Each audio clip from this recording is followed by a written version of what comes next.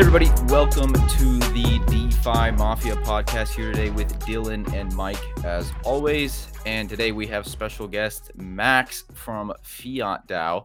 How you doing today, Max? I'm good. Thanks for having me, guys. Thanks so much for coming on. So we'll just get right into it. For the people listening who don't know what FIAT DAO is and don't know who you are, could you give us a little background? Sure. So like you pointed out, I'm one of the co-founders of a project called FIAT DAO.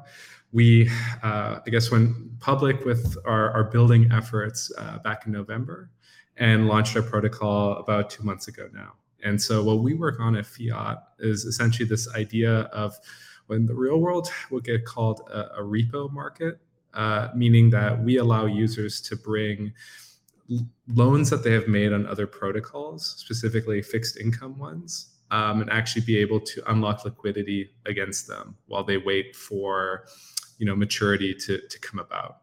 So at this point, we support collateral types from notional finance, yield, and element finance as well. And so the kind of goal we're trying to achieve here is to kind of reduce the cost of using those types of platforms and actually make fixed income way more appealing than it has been in DeFi today.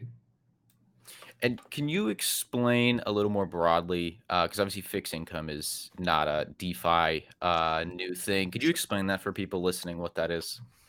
Sure. So fixed income refers to a kind of lending scenario in which you've lent out assets for a fixed amount of time at a fixed amount of kind of yield. So, your USDC has been locked away for 3 months, 6 months, 9 months, and you're getting, well, I don't know what you're getting these days anymore, but let's just, call 5% annualized. Mm-hmm. And regardless of what happens, you are kind of guaranteed that amount of money back. Now, obviously, there's caveats to that in DeFi, right? Like, if you earn 20% UST back, well, that UST doesn't have to be worth anything, and so on. Smart contract risk is kind of our version of counterparty risk and all that jazz. So, I might speak in absolutes here when kind of describing these things in theory, but obviously there's risk. You should be aware of it. Mm-hmm. all the usual caveats. Yeah. Cool. Yeah, like one of the reasons I want to have you on, I've been following FIAT DAO pretty much since, when did you guys launch?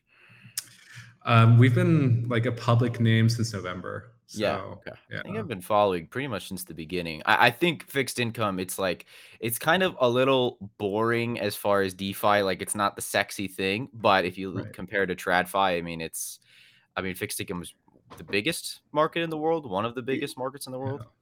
Max, yeah, actually, I wanted to chime in there. I actually just told the guys this too before you hopped on, but when I was interviewing for crypto jobs, I was talking to Mark Yusko in November.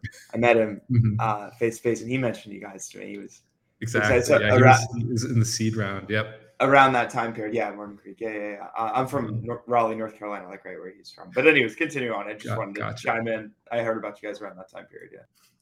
Cool. So, since we mentioned yield, how do you, or I guess, I don't know, everything kind of encompasses, but given the state of DeFi right now, how are you guys thinking about risk management and all of the, I don't know, contagion, whatever people are talking about and worried about these days? Do you guys focus on that at all? Or are you more just leaving that to users?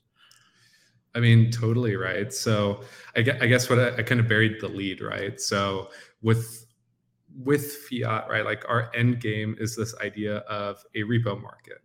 Now that's really far away. Like Wintermute is not going to be market making bonds tomorrow and all that stuff, right? So our idea of a minimally viable product for approximating this concept is this idea of the fiat stablecoin.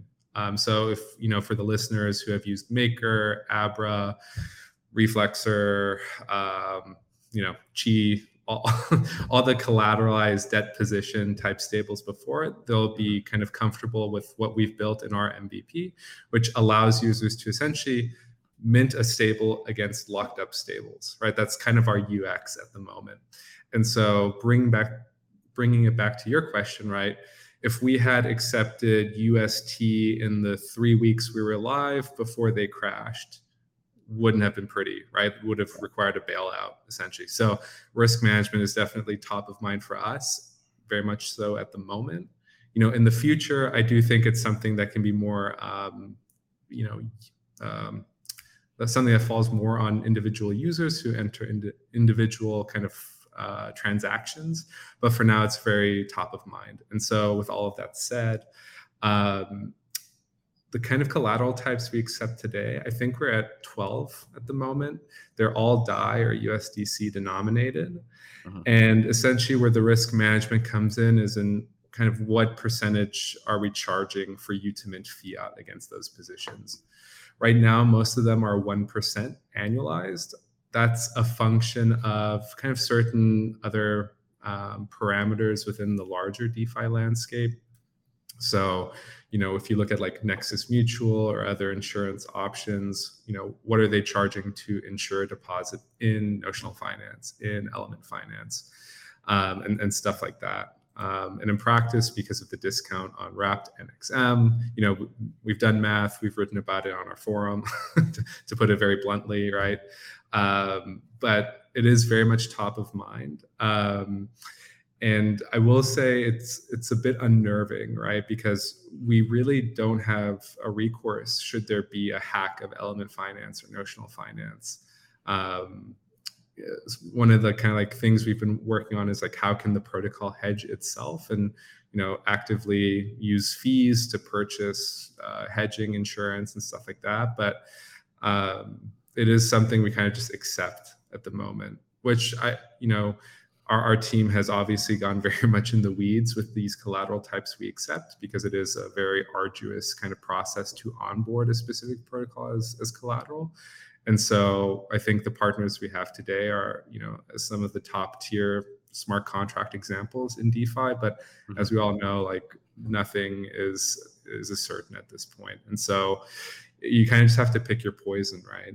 I think today we take on these over collateralized debt positions as collateral. And so you don't really have to worry about true default risk, but in exchange, you do worry about smart contract risk. Right. Yeah. So when you work with someone like Notional, and could you explain a little what Notional is for people listening? I'm vaguely familiar. Yeah, of course. So, we've defined fixed income earlier on the show here, but there's a number of ways that certain DeFi protocols are kind of approximating this concept of fixed income, right? Because technically none of these things are true bonds just yet. None of this is like real debt. Right. So in the case of Notional, it's very much a similar experience to Aave or Compound. But instead of it being open-ended, right? Like if you go on Aave or Compound, you can deposit and no one knows when you're going to withdraw, and you can borrow and no one knows when you're going to repay. Notional says you have to tell us how long you're going to stay in there, and you're going to have to tell us how long you're borrowing. So I think the two types we accept at the moment are USDC from Notional and DAI from Notional. There's usually 3 different tenors live at any given moment. So that's 3 months, 6 months, or 12 months at the moment. And what we're accepting as collateral are essentially these deposits by users who have said, I'm giving my DAI to Notional for the next 6 months. In exchange, they're getting some type of yield that's represented by an IOU token, and you can plop that IOU token in our protocol and kind of mint fiat from there. Whereas something like Element Finance, they're a bit different. With Element Finance, they are representing a deposit in any existing like yield-bearing opportunity. So like a Yearn Finance vault, for example. And you make that deposit through them, and what they give you back is a principal token and a yield token. So in that case, your principal token is the 100 USDC plugged in to that Yearn vault, and the yield token is whatever your deposit earns over the next 3 months, 6 months, whatever it may be.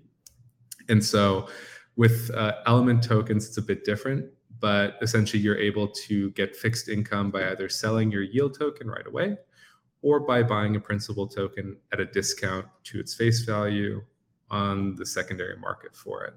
So those are the two main ways people are able to get fixed income in DeFi today. It's either you're lending at a fixed rate, or you're kind of depositing through one of these yield splitter apps, which Element is, which like AP Wine is, Pendle Finance. There's a few of them.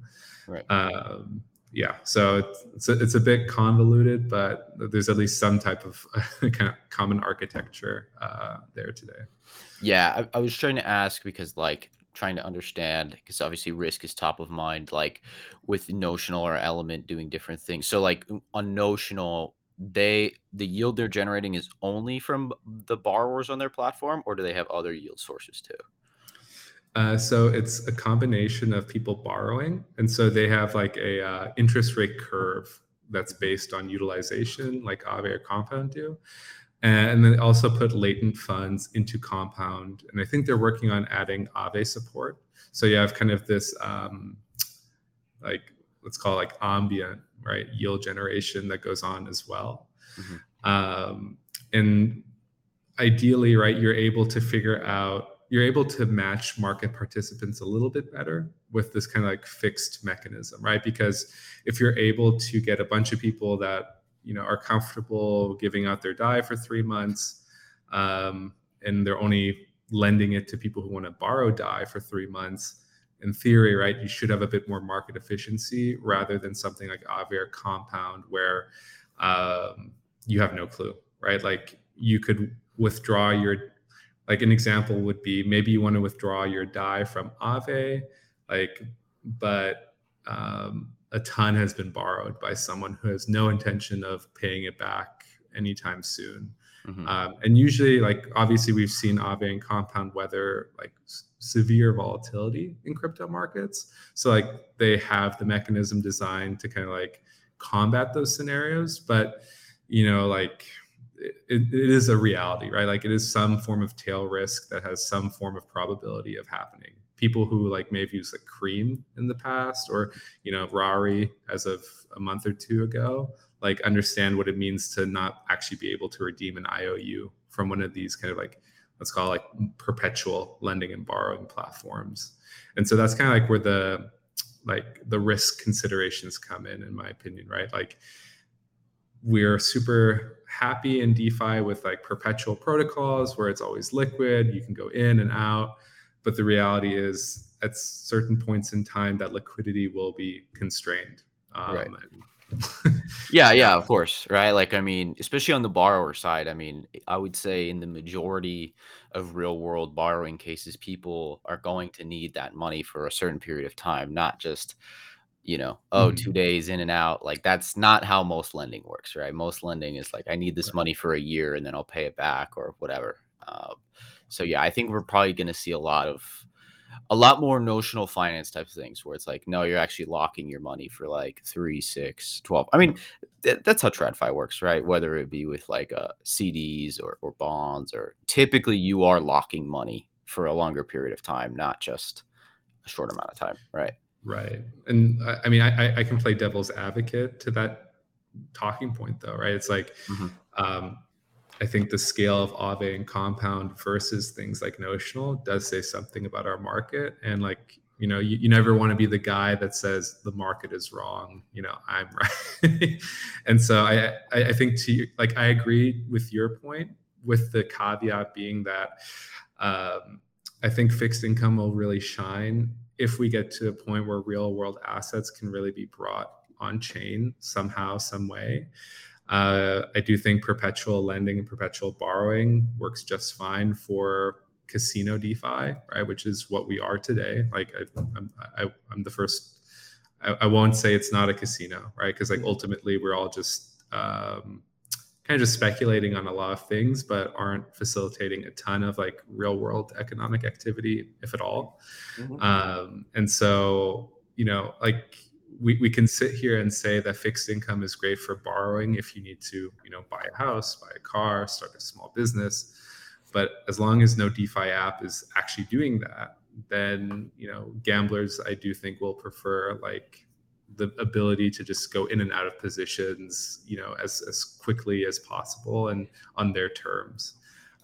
So that's kind of like the more philosophical side of the conversation for sure.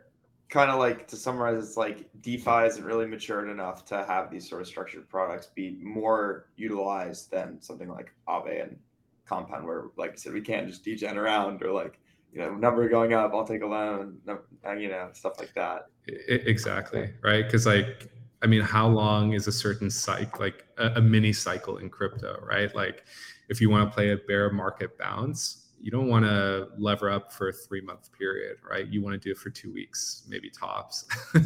And so I think that's like kind of the main reality where we're facing at the moment. And one thing we hope with fiat is that at least we're kind of driving down the opportunity cost a little bit, because we do have pretty high loan to value ratios.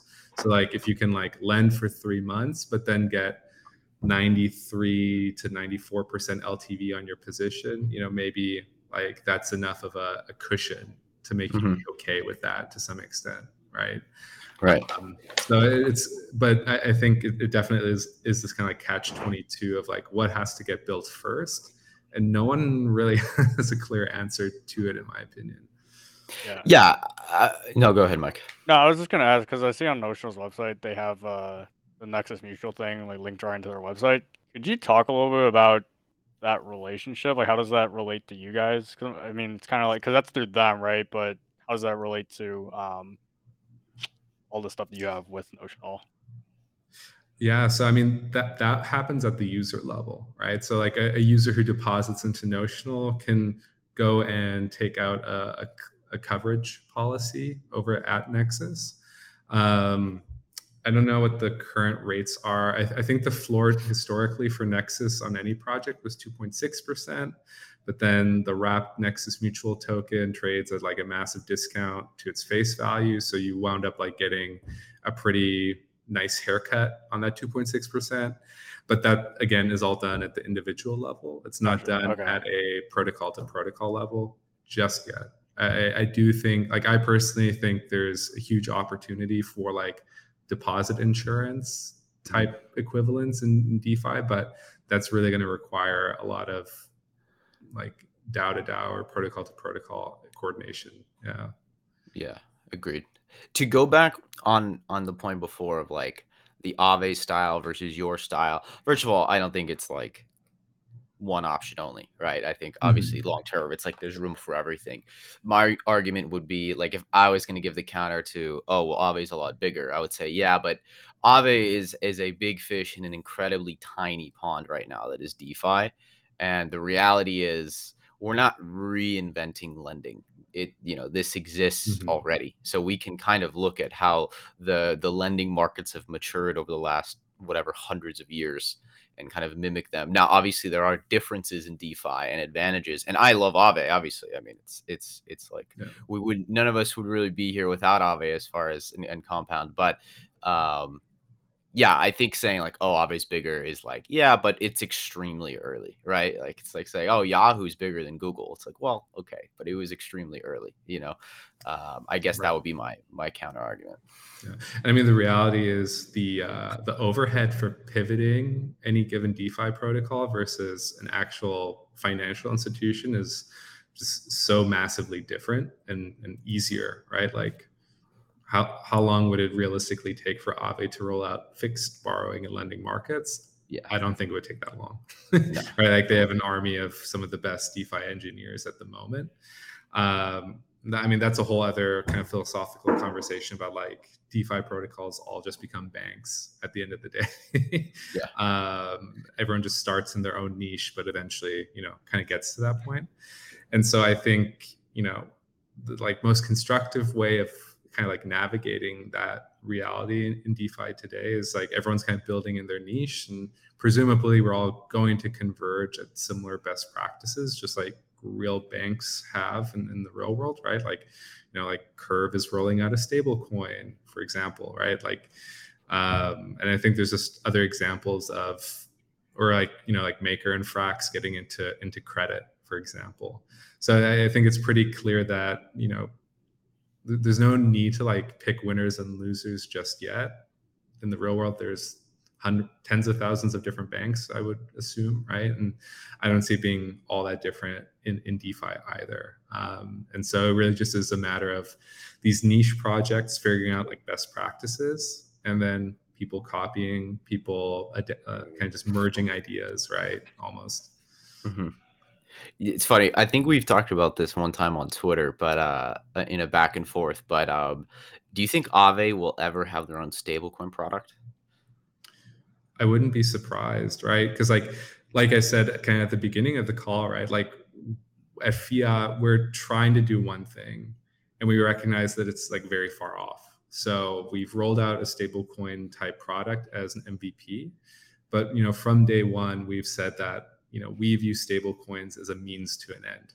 Stablecoins are purely credit issued by a given protocol, and if you want to take the metaphor a bit further, like anyone who's giving you USDC liquidity on a stable swap pool is essentially kind of giving you like validity for that credit, right? Like the people who are willing to LP against Frax, Fei, MIM, whatever, right? They're essentially in this kind of position to make that credit real. And so I think there's a ton of examples of where you could come up with these like theoretical situations and why certain protocols could just slap a stable coin on, right? Like, you're in finance, could issue credit against deposits made, right, in their protocol. Right. Same with Aave, same with Compound. I think there's like one group that tried to do a Compound stablecoin, but they didn't make it through governance. But I might be off on that. So yeah, I definitely see the future being not like one killer digital dollar. Like I think we're going to have like a bonanza of stablecoins.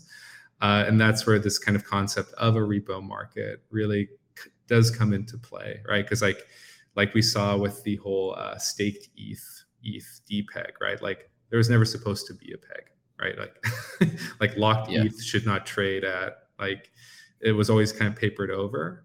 And the reality is, especially as like stablecoin protocols get into real world lending, and lending protocols issue stable coins, but also get into real world lending, like each of these will carry some discount relative to USDC, right? If we assume USDC is the closest thing we have to an actual dollar. And so there's more than enough arbing to be had in that type of universe, I think, where you're just like figuring out the discount rate for all of these kind of credit coins, right? Was essentially what they are. It's like as if all of us with like American bank accounts had Citi USDC or right. BOFA USDC. That would be pretty funny. BOFA USDC, right? That's essentially kind of the end game I would expect, but I think that's still kind of early. That kind of existed, right? Back 150 years ago. Didn't banks actually issue their own dollars, so to speak, back in the day? Yeah, and honestly, that's one of my like nerdier pastimes, is definitely just like reading like 1800s banking type stuff. Wildcat banking. Exactly. Yeah. We're just doing the same shit. Like, because banking without deposit insurance is essentially what DeFi is today. And right. So like the playbooks for what needs to be done or how to navigate certain scenarios, you can often just kind of figure out from reading, random research on like 1890s bank run, right? Because like back in the day, bank runs happened way more often, as we're seeing in crypto today, because Celsius is not FDIC insured, because, random DeFi lending protocol is not FDIC insured. JP Morgan, the OG JP Morgan bailed out everybody in 1907, right? And because it was like a gold, people didn't have enough gold reserves or something, or was that in the 20s? But if you can make a comparable argument to Mr. Bankman-Fried today, what's going on? Funny. Totally. And so, the question then becomes like, can we actually scale DeFi to the size we want it to be? I would say yes. I mean, banking existed for centuries before the Federal Reserve came about, but at the same time, like, as any algo stablecoin founder will quickly realize, like, if you don't have a tax base, you're kind of just, you're a dead man walking, You might be able to Right. survive a long time, but eventually, like, there's a reason most dollar pegs in other countries have broken, right? So Yeah, that's fascinating. I've heard people talking about that recently. I wasn't aware of foreign nations doing their own like stable coins. Basically, I'd only learned about that after like the Luna thing happened, and people said this has been tried before. I didn't know that. And sorry, I was going to cut you off, but when you mentioned the Fed, which literally got established after the 1907 bank run that I was just mentioning. So I was like, yeah, I don't know. Oh, sorry, I didn't mean to mute. Yeah, no. Anyways, that's hilarious that you read about old time banking. I have to do that sometime just to just to hear. But I mean, I bet there's a lot of parallels to what goes on right now in the crypto space. Yeah, I mean, I think the quickest way to think about it is that what we've kind of accomplished with smart contracts really is just making paper systems digital, right? Like we've getting rid of lawyers. To some extent, I wouldn't go that far. Like, I don't want to be too literal with the term contract, but just this idea of back in the day, you would have an actual stock certificate or you'd have an actual bond certificate. Like, things are bearer assets. Definitely getting rid of admin people for sure, right? You don't have to Right. go into a bank and redeem your thing. I could just press a button on your website. Exactly. It's like paper at the speed of light, to some extent, right? That's a good and so that's why all the old-timey stuff kind of is more applicable to us than, say, like the banking fintech stuff that grew up in like the FDIC umbrella. Because you realize you just literally cannot build certain things that exist in TradFi in DeFi today because you don't have the FDIC kind of guarantee. That being said, there are still like credit unions and I think certain banks in the US that aren't FDIC insured. But if you do a little digging, they're like insured by their state. And then the state is, of course, insured by the federal government to some extent. So yeah, it's pretty hard to find meaningful examples nowadays, I would say. Yeah, certainly within the US. I mean, outside of the US, and I don't know if you can give more commentary on like what other nations without the FDIC do. I mean, maybe they just have their own version of it, right? Depending on the country. But like, what do other nations tend to do? Yeah, so I would say most developed countries do have some form of deposit insurance these days. The twist there, though, is every currency that is not the dollar today plays second fiddle at at best, and so they have their whole host of other issues because how do I put it, right? Like whatever the Fed does actually has more impact for most countries than what their central banks do, right? Like it's you can watch what the Bank of Australia or Japan, go see Japan right now. Exactly, but they all are at the mercy of the dollar. And ironically, the Fed only controls the domestic dollar. It doesn't control offshore dollars. Offshore dollars are far, far, far larger than domestic. So all central banks are LARPing to some extent, but the Fed, sits pretty within that kind of nexus. And I guess the most concrete takeaway from that, at least in my opinion, is I think things like USDC are far more revolutionary than Bitcoin was from a real world perspective, which is I agree. Definitely a hot take, but hot take. I agree with you. Interesting. I 100% agree with you. It's that's why one of my selling points, now especially now I work in crypto and kind of explaining to my friends USDC, Circle is just better than PayPal. Use it on a cheap blockchain like Solana or whatever, Tron or Algorand, I guess. It's just a better experience, better product. So, I mean, I like that take. I never heard that, but I like that. I mean, if you think about it, right? I think the CIA in the 60s would have killed for something like USDC, right? If you could beam dollars into any given country that has an internet connection, that's far more terrifying for a central banker than, digital gold. Central banks exist in spite of gold, but central banks existing in spite of dollars, that's quite different, right? Because now every country, every country has to determine whether or not they give their like citizens a free and unrestricted internet, and allow something like USDC or all the other stable coins, which like 95% of stable coins today, they're dollar denominated. Like there's a reason for that, in my opinion. It's, I think, very kind of calamitous if you're a central banker for a second or third rate currency, because it just results in such capital flight. Global spread to the dollar. It's so funny you say that real quick. The first time stablecoins ever like kind of clicked for me was way back. I think it was 2017 when we pretty much only had Tether. And I remember like reading or listening to some podcast where they're talking about, I think it was like Thailand and maybe Cambodia, one of their neighboring countries. A lot of the people started using Tether USDT to move money between countries because the remittances were like 10% or something like that, Right. each way. And this was just a much better system for them. And they had much more faith in a dollar versus whatever their native currency was. And that was when it first kind of clicked for me back then. And I think, I mean, it's been talked about, right? Like stable coins really are the US government's like the best thing they could have ever asked for. And they might not realize that yet, but I think they're starting to.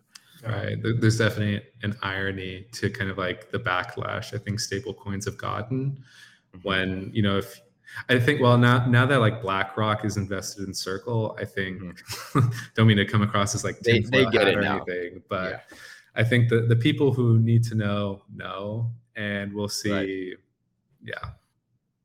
On the stablecoin topic, what do you think about Circle launching the Euro stablecoin? I personally think it's just to appease regulators. There hasn't been a ton of demand for euro-denominated stablecoins in general. I mean, you have Angle's Euro coin, right? I think is like the leading one at the moment. But if you held that, you would have been exposed to the euro dropping as much as it has over the past year, right? And I don't see EU political risk going away anytime soon. But I think Circle understands that they can't just parade the dollar into Europe and kind of replace demand for euros, right? So my guess is Circle has this playbook going forward where, they're going to appease local regulators with these local denominated stables. But, the market will ultimately choose, right? It's as free of a market as you can get, right? I would say crypto is.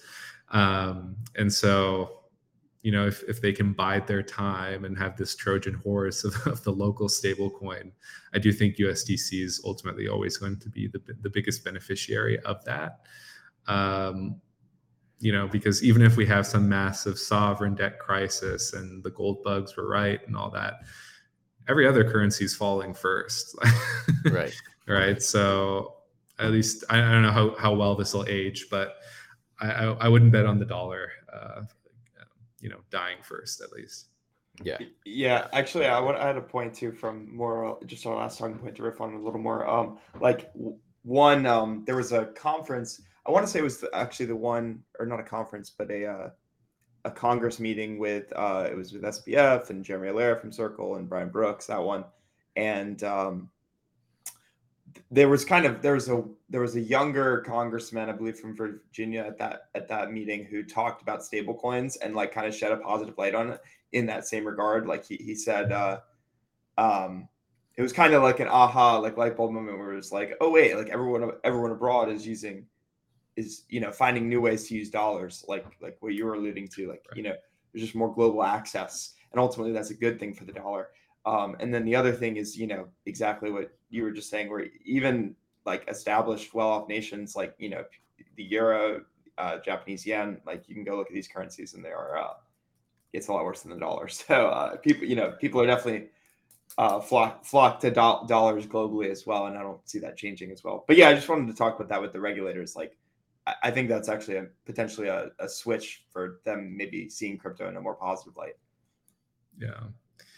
And I mean, while I am like probably bullish on USDC and totally wish I had some Circle equity, it does unnerve me a little bit, right? Like I think everyone's aware of the potential for censorship issues there. And I think with the introduction of like the travel rule for exchanges in particular, you could probably argue that Circle somehow falls under travel rule constraints if you were like, mean enough as a regulator. It's unfortunate, right? Because we really don't have a crypto native approximation of the dollar. And I think USDC is always going to be our anchor. If even countries with tax bases haven't been able to, create synthetic dollars super successfully, I do think Circle then gets to play this kind of like Trojan horse for the space. Not saying that that's necessarily a bad thing, but there is a surveillance state element that plays into that, and I think with everything that's going on just in general politically these days, even just the like Roe v. Wade stuff today, I think the implications of censored transactions is always going to get greater and greater going forward to some extent, as long as we have these like nation states we're all a part of. So that's the one thing I think that would like make me eat my words and regarding like Bitcoin not being revolutionary enough, right? Because like at least we'll always have like Bitcoin and Ethereum or Ether to navigate those types of scenarios. But yeah, it'll be interesting to see how it plays out.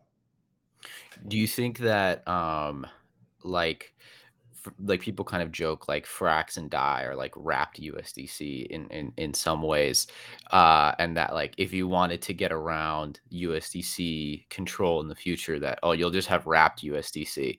But I mean, they could still, if they wanted to go like full nuclear, right? They could just not interact with the DAI contract or something like that. It would be pretty extreme, but they could do that if they wanted to, right? Yeah. I mean, I think that's fair, right? I'm not quite sure like how USDC is structured, like, right? Because like if you froze like 4 billion of them, I don't know if they can claw them back, right? Like, I mean, it could be the situation where there's a perverse incentive for them to freeze these massive honeypots, because then no one can claim that USDC, and it essentially becomes like free money for them. Right. My guess is they probably do have some clawback feature. I think Tether I'm trying to think back to like the Tether hacks or Tether kind of robberies, so to speak, like in 2019, 2020. I feel like there were some instances of like frozen funds, but can't remember if there was a clawback. But yeah, I mean, to your point on like these being like wrapped stable coins, right? Like I think I personally wouldn't go that far. Obviously, like Frax has a ton of USDC backing it, and I think Maker has gotten back up to 60% backing last I checked. Right. But again, the reality is that these protocols, they're like our DeFi banks. There are DeFi kind of wildcats, right? And so they need to have good balance sheets, and USDC is the only, like closest thing we have to a dollar, right? Obviously there's counterparty risk and all of that, but it's the smallest out of any options you have. And so in that sense, like I don't think like Maker is a failure if it's 60% USDC and 40% real world assets in the future, right? It's just acting as a bank, right? In that sense. And I do think that's like the path forward for like actually meaningful like DeFi, right? Like I think Frax recognizes the same, right? Like there's a ton of talk around like Frax Lend as a product offering.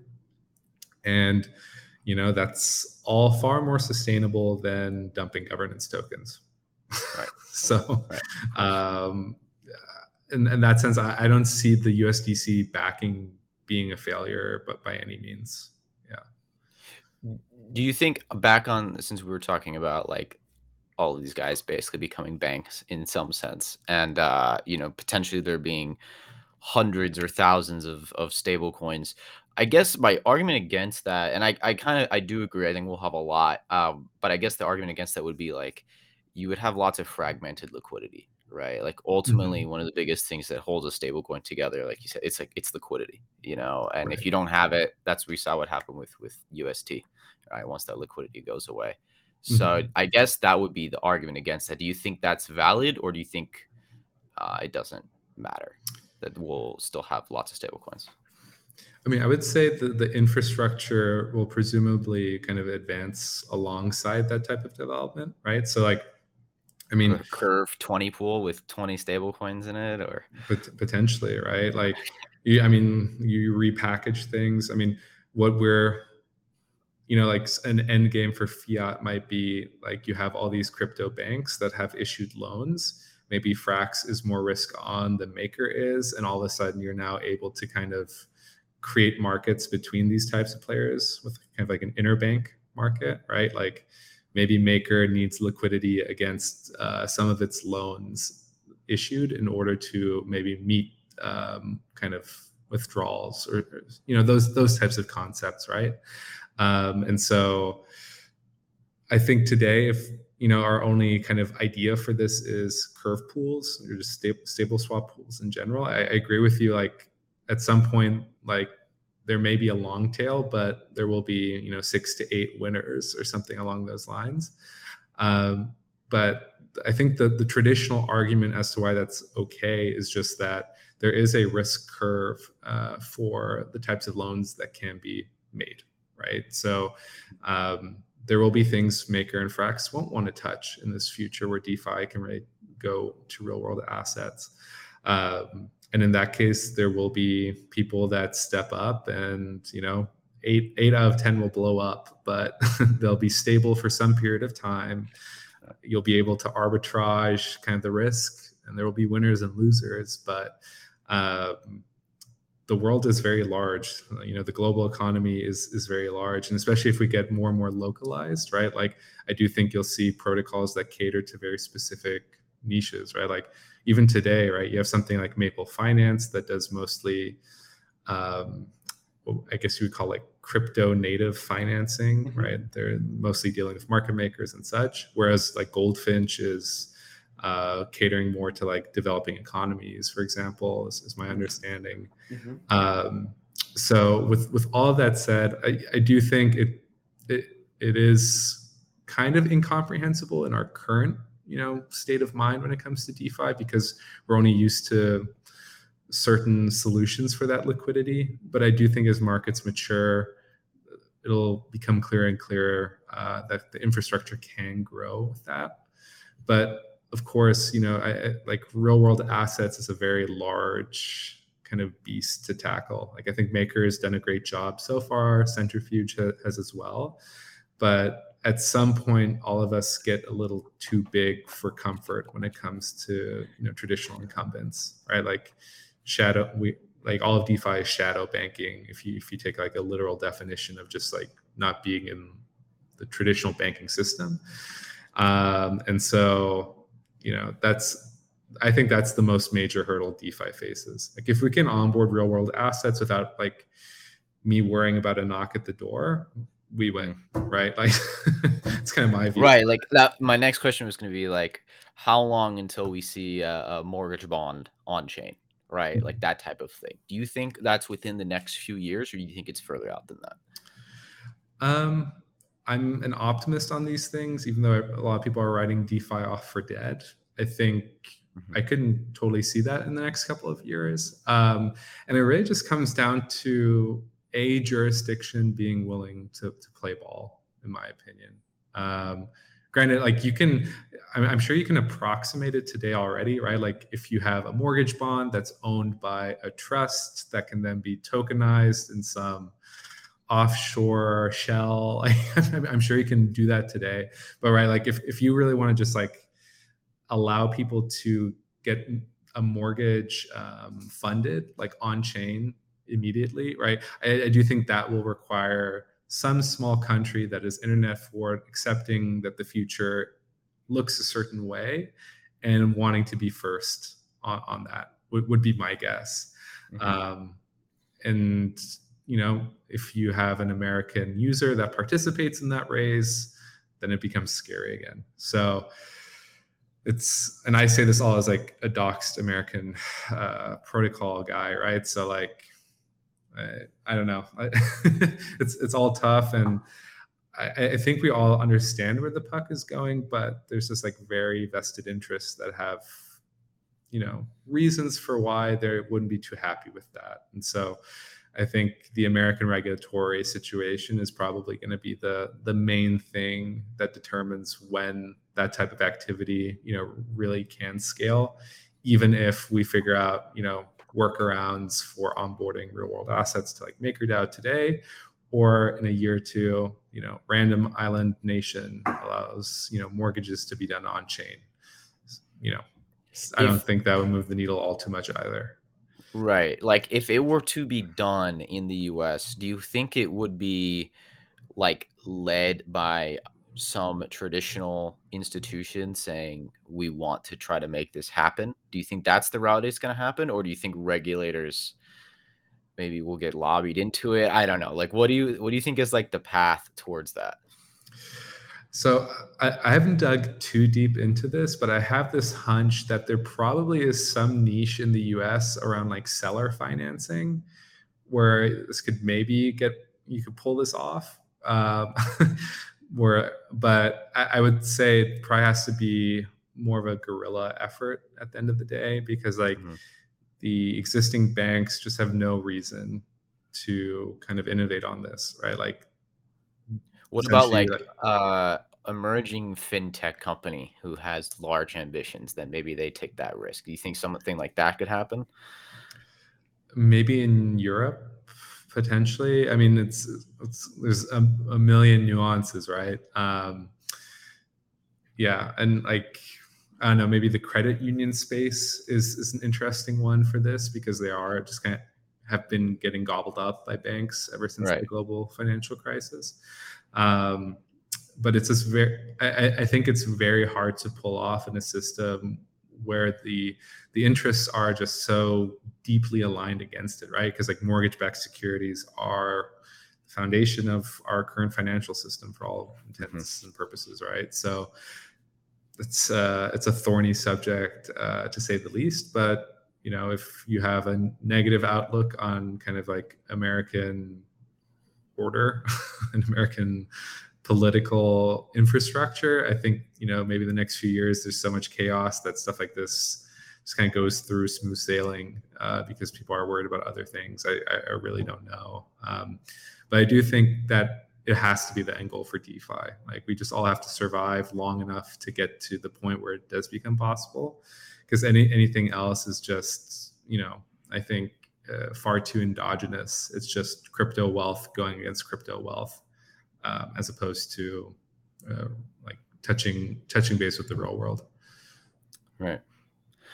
Yeah, it's tough.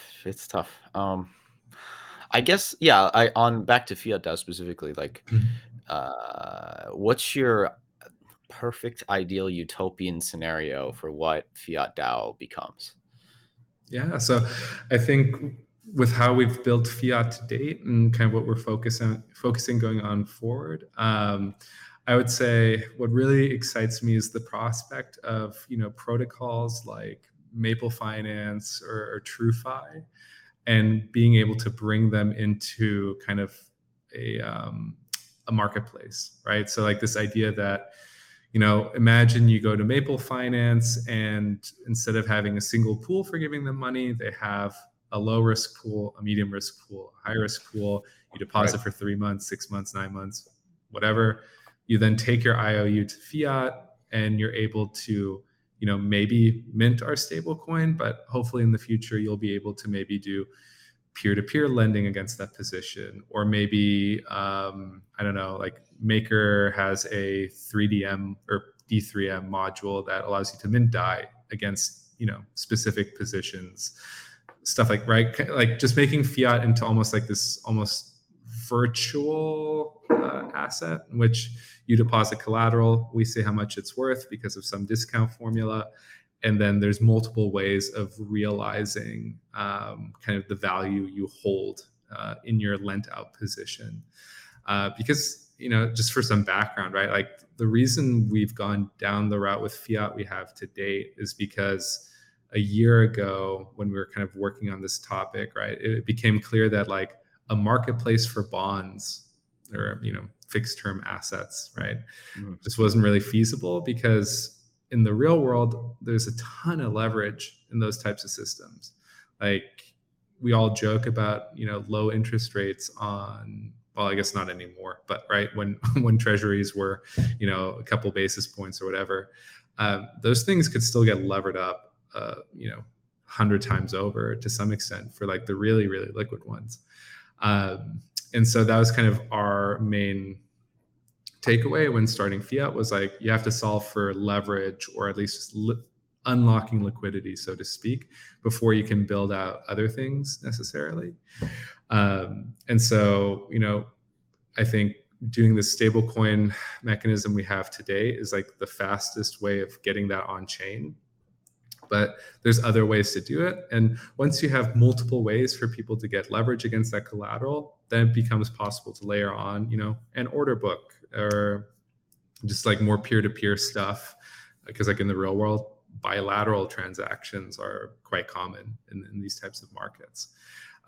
So all that is to say, I think we can really like act as a hub for accepting like all of these positions across DeFi, and then coordinating ways on how people can access liquidity against them. Even like something like Gearbox, right, could be integrated here too. And it really fits into this like longer term idea that we have that, most of DeFi is going to morph into banking, right? Like Compound and Aave may be one specific use case today. Maker might be one specific use case today.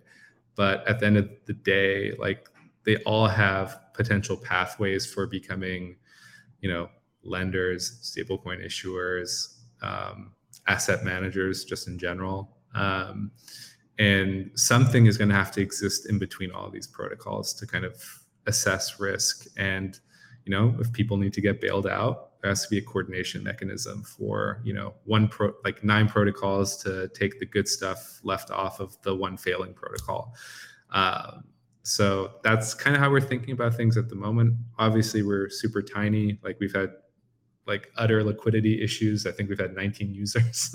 So I don't mean to speak like out of turn on any of this stuff, but we just see, there's a lot to build, and we're going to continue to build. And we're working on some items to address some of the liquidity constraints we've had to date. And yeah, like I said earlier, it's just, I think, a matter of surviving long enough and kind of seeing through like what needs to get built for our larger vision, right? To manifest in some shape or form. Yeah, totally. Yeah, I know we kind of went off topic a little bit, and we're talking more about just like broad stablecoin markets and TradFi stuff. Could you talk a little bit about FDT and some of those broader plans that you guys have, and how those two are going to be integrated in the future? Sure. Yeah. So for folks who aren't familiar, fiat, we call it fiat DAO because it only exists on chain. There's no real world entity. There's no foundation. There's no labs, nothing. So FDT is the associated governance token. And to date, it's just been your usual like voting token. And I think we're at around like 10% is in circulation at the moment. And that was purely just given away to date. But over the past 2 months, we have been working on kind of an integration between FDT and the actual stablecoin protocol.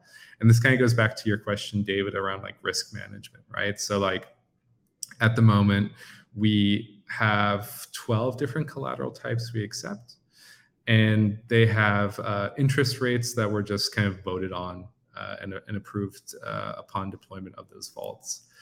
But for us to really kind of satisfy this like more market-based vision, right? You do want to have something that is a bit more dynamic, right? Because like, for example, right, like Porter Finance did a DAO bond for Ribbon Finance earlier this month. And, what happens when 100 different DAOs are issuing bonds, of various tenors? Maybe they have multiple series, right? Like it just becomes very hard to like manually add one by one and all that, or appropriately determining interest rates for them or debt ceilings for each specific collateral type. And so kind of our main idea for FDT at the moment, and we're finally at a point where I think we're going to start like posting more about it, just because I think like phase 1 of that rollout will probably be sometime next month, is this idea that with FDT, we kind of have this mechanism where you can essentially vouch for different collateral types in a gauge style system, in order to determine both their debt ceilings and their interest rates charged. Because very similar to like Maker, right? Like you accrue an interest in terms of DAI whenever you do mint DAI, and similar with Fiat. And so with that in place, it does become possible for us to accept a longer tail of assets, as people may or may not be willing to kind of stake behind certain collateral types. And in doing so, I think it's kind of like the next stage of our development, because it does allow us to accept assets that may be more volatile than what we've accepted to date, whether that's due to FX risk, like ohm denominated bonds, or they're actually under collateralized to some extent. So like if we work with like Maple Finance or Centrifuge or any of these types of players and accept assets that aren't totally over collateralized at a point in time. So that's kind of the main focus for where we're taking FDT, where we still view it as a governance token, but again, like governance has a risk management connotation, especially at a financial institution. And so being able to kind of do so in a way that's more weighting based as opposed to ad hoc votes, we think is just far more, effective. And so I think from a user experience perspective, that'll look similar to like, what you can do on Curve, on Ribbon, on Balancer today. I think we will be calling it VE FDT, because we are, doing a voting escrow model with gauges. But we are, bringing our own modifications with it. We're not sure if we even want to like advocate for further emissions, if that's even needed, right? Because we do have interest that could be used to subsidize or reward users. Got to be careful with the wording there. But that's kind of where our head is at, just so that we can actually be in a position to accept a ton of different collateral types, but in a way that at least mitigates risk as best as possible. And so I'll definitely be sharing more about that kind of in written form over the next couple of weeks. Gotcha. Awesome. No, it's cool. No, thank you for filling that. I was just curious. I was looking at the docs and see anything on like the tokenomics and stuff. So no, thank you. That was really informative. Okay, we've been going almost an hour. I don't want to hold you too long, but I wanted to give you like one last scenario, and you tell me if this could possibly happen within the next like year or two. And it would be, since you mentioned TrueFi, I think maybe this could be like an easier one. Like TrueFi, for people who don't know, they kind of, and correct me if I say anything wrong here, but they basically connect real world identity to a wallet, right? Mm-hmm. And then they can like bring in your real world credit score and give you loans based on that, right? That's what TrueFi does. That's my understanding. Yeah. Okay. So like you could, in theory, have like you were mentioning, TrueFi has their own platform, and then obviously there's people who deposit on TrueFi and are lending out. And since you actually have like real credit scores and everything, you could create like low, medium, high risk pools, and then create essentially consumer debt bonds out of that. And those could be, you could have a marketplace of those on Fiat DAO, and people could borrow against those. Like, is that something you think could happen within the next year or so? To the extent the lawyers say yes, that is my dream. Okay. To be clear, I would say the one thing, I guess, is probably another hot take. I'm not super bullish on the idea of like credit scoring in DeFi. Okay, that was another question I had for you about I that. mean, Keep going. we Yeah. have no legal recourse, right? And so like Mhm. you can imagine like what's the terminology from oracles, like a long range attack, right? Where it's like I'm going to like Count of Monte Cristo, this under collateralized lending protocol. I'm going to spend the next 3 years being a very Yes. good person, and then I'm just going to borrow 5 mil. I'm going to tweet like Suzu, you know, convince everyone I'm legit, and then bounce, right? Like it just always kind of comes down to that game of chicken in my mind. And so what I think is probably more realistic, right, is I like Maple as an example because to date they've acted as this really convenient interface between DeFi and the real world, right? Because their loans are, actual contracts written with real world entities, and they've sourced the liquidity from DeFi. I don't think you could do that in the US, but they're based in Australia. That's a whole other conversation. But I do think, if you're able to tokenize the liquidity positions on the DeFi side and still have the real world contracts, that's the holy grail. Because then you can actually have expectations around repayment. And because I really don't see like mechanism design, making a massive difference here. Like you said, David, right? Like lending's been around for 5,000 years. Like a new tech stack isn't changing anything. It's just we're able to have geography matter less. That's literally about it, right? So if we have the ability to have those real world interfaces still and use DeFi to provide liquidity, but also to price risk, right? Like I just think instead of every on-chain entity looking like an individual with a credit score, every on-chain entity is just going to look like a corporation with a credit default risk. Like your address has a known credit default risk that has a market for, right? Would be, I think, a more realistic like outcome. But again, I think the regulatory hurdles on that front are steep.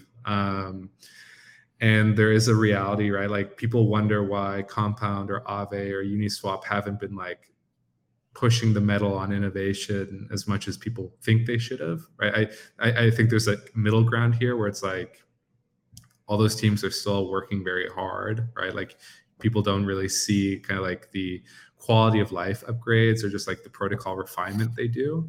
But on the flip side, like, Aave and Compound are very big. They talk to the Federal Reserve. They talk to the Bank of England. Like, I think they understand that, yes, they could build a lot more and build a lot of this infra we've talked about on this call. But if they are in precarious positions from a regulatory perspective, I think they know, like, they're just going to keep accumulating in their treasuries, and they're just going to wait for the day where doing so isn't an existential risk. And so that's kind of like my take on like the regulatory, side of all of this stuff. It's like, I feel like most of DeFi is in a holding pattern to some extent until like the incumbents in our space are able to fight those battles for us to some extent.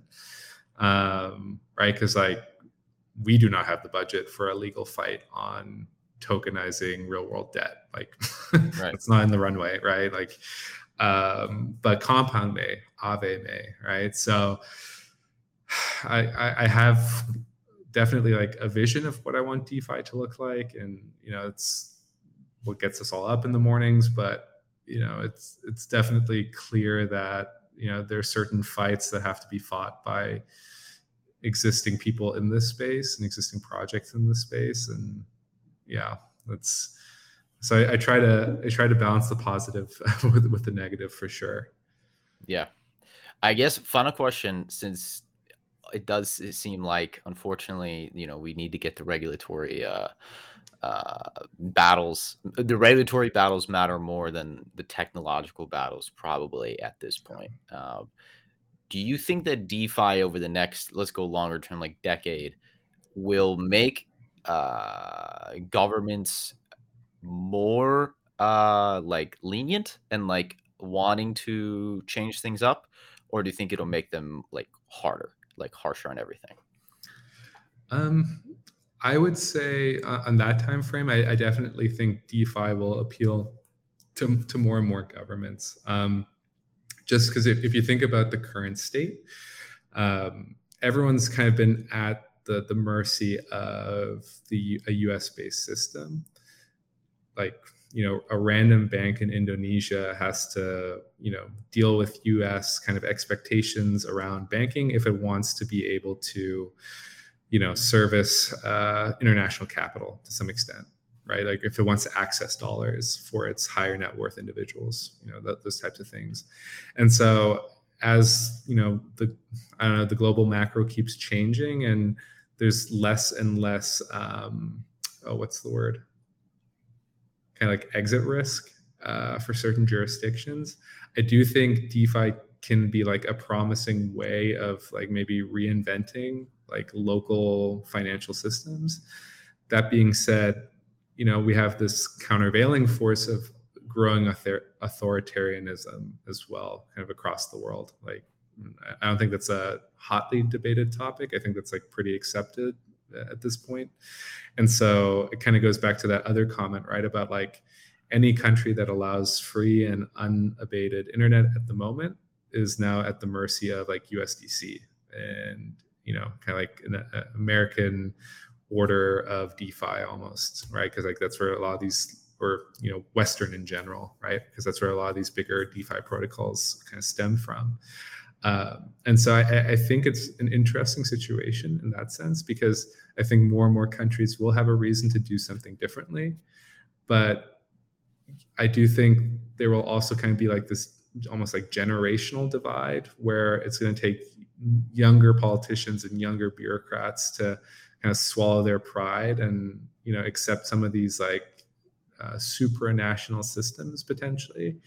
Because like I can't imagine a 50 or 60-year-old bureaucrat or politician, seeing DeFi as an alternative, even if they are now comfortable, like, saying screw you to the US dominated banking system. Mm-hmm. But so I don't want to be too naive about it. Like I understand we have a very long ways to go on a lot of this stuff, but I do think at least over the next 10 years, right? Like there will be one country that has some reason to give DeFi a real go for its local financial needs, even if it's just because we're able to do like, credit unions at slightly larger scale than a local community solution could, or something like that. Right. But yeah, it's all path dependent, and unfortunately, the people building in DeFi aren't really in a position to be like kind of agents of change in that respect. Like you can go talk to regulators, you can go talk to kind of central bankers, but like I've been in that position before, like kind of regulatory education work, and it usually doesn't change until the old people retire. Yeah, makes sense.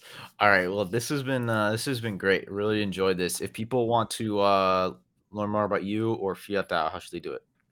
Sure. So our Twitter handle is just Fiat DAO. So FIAT DAO. We have a link tree there, shows you all our resources.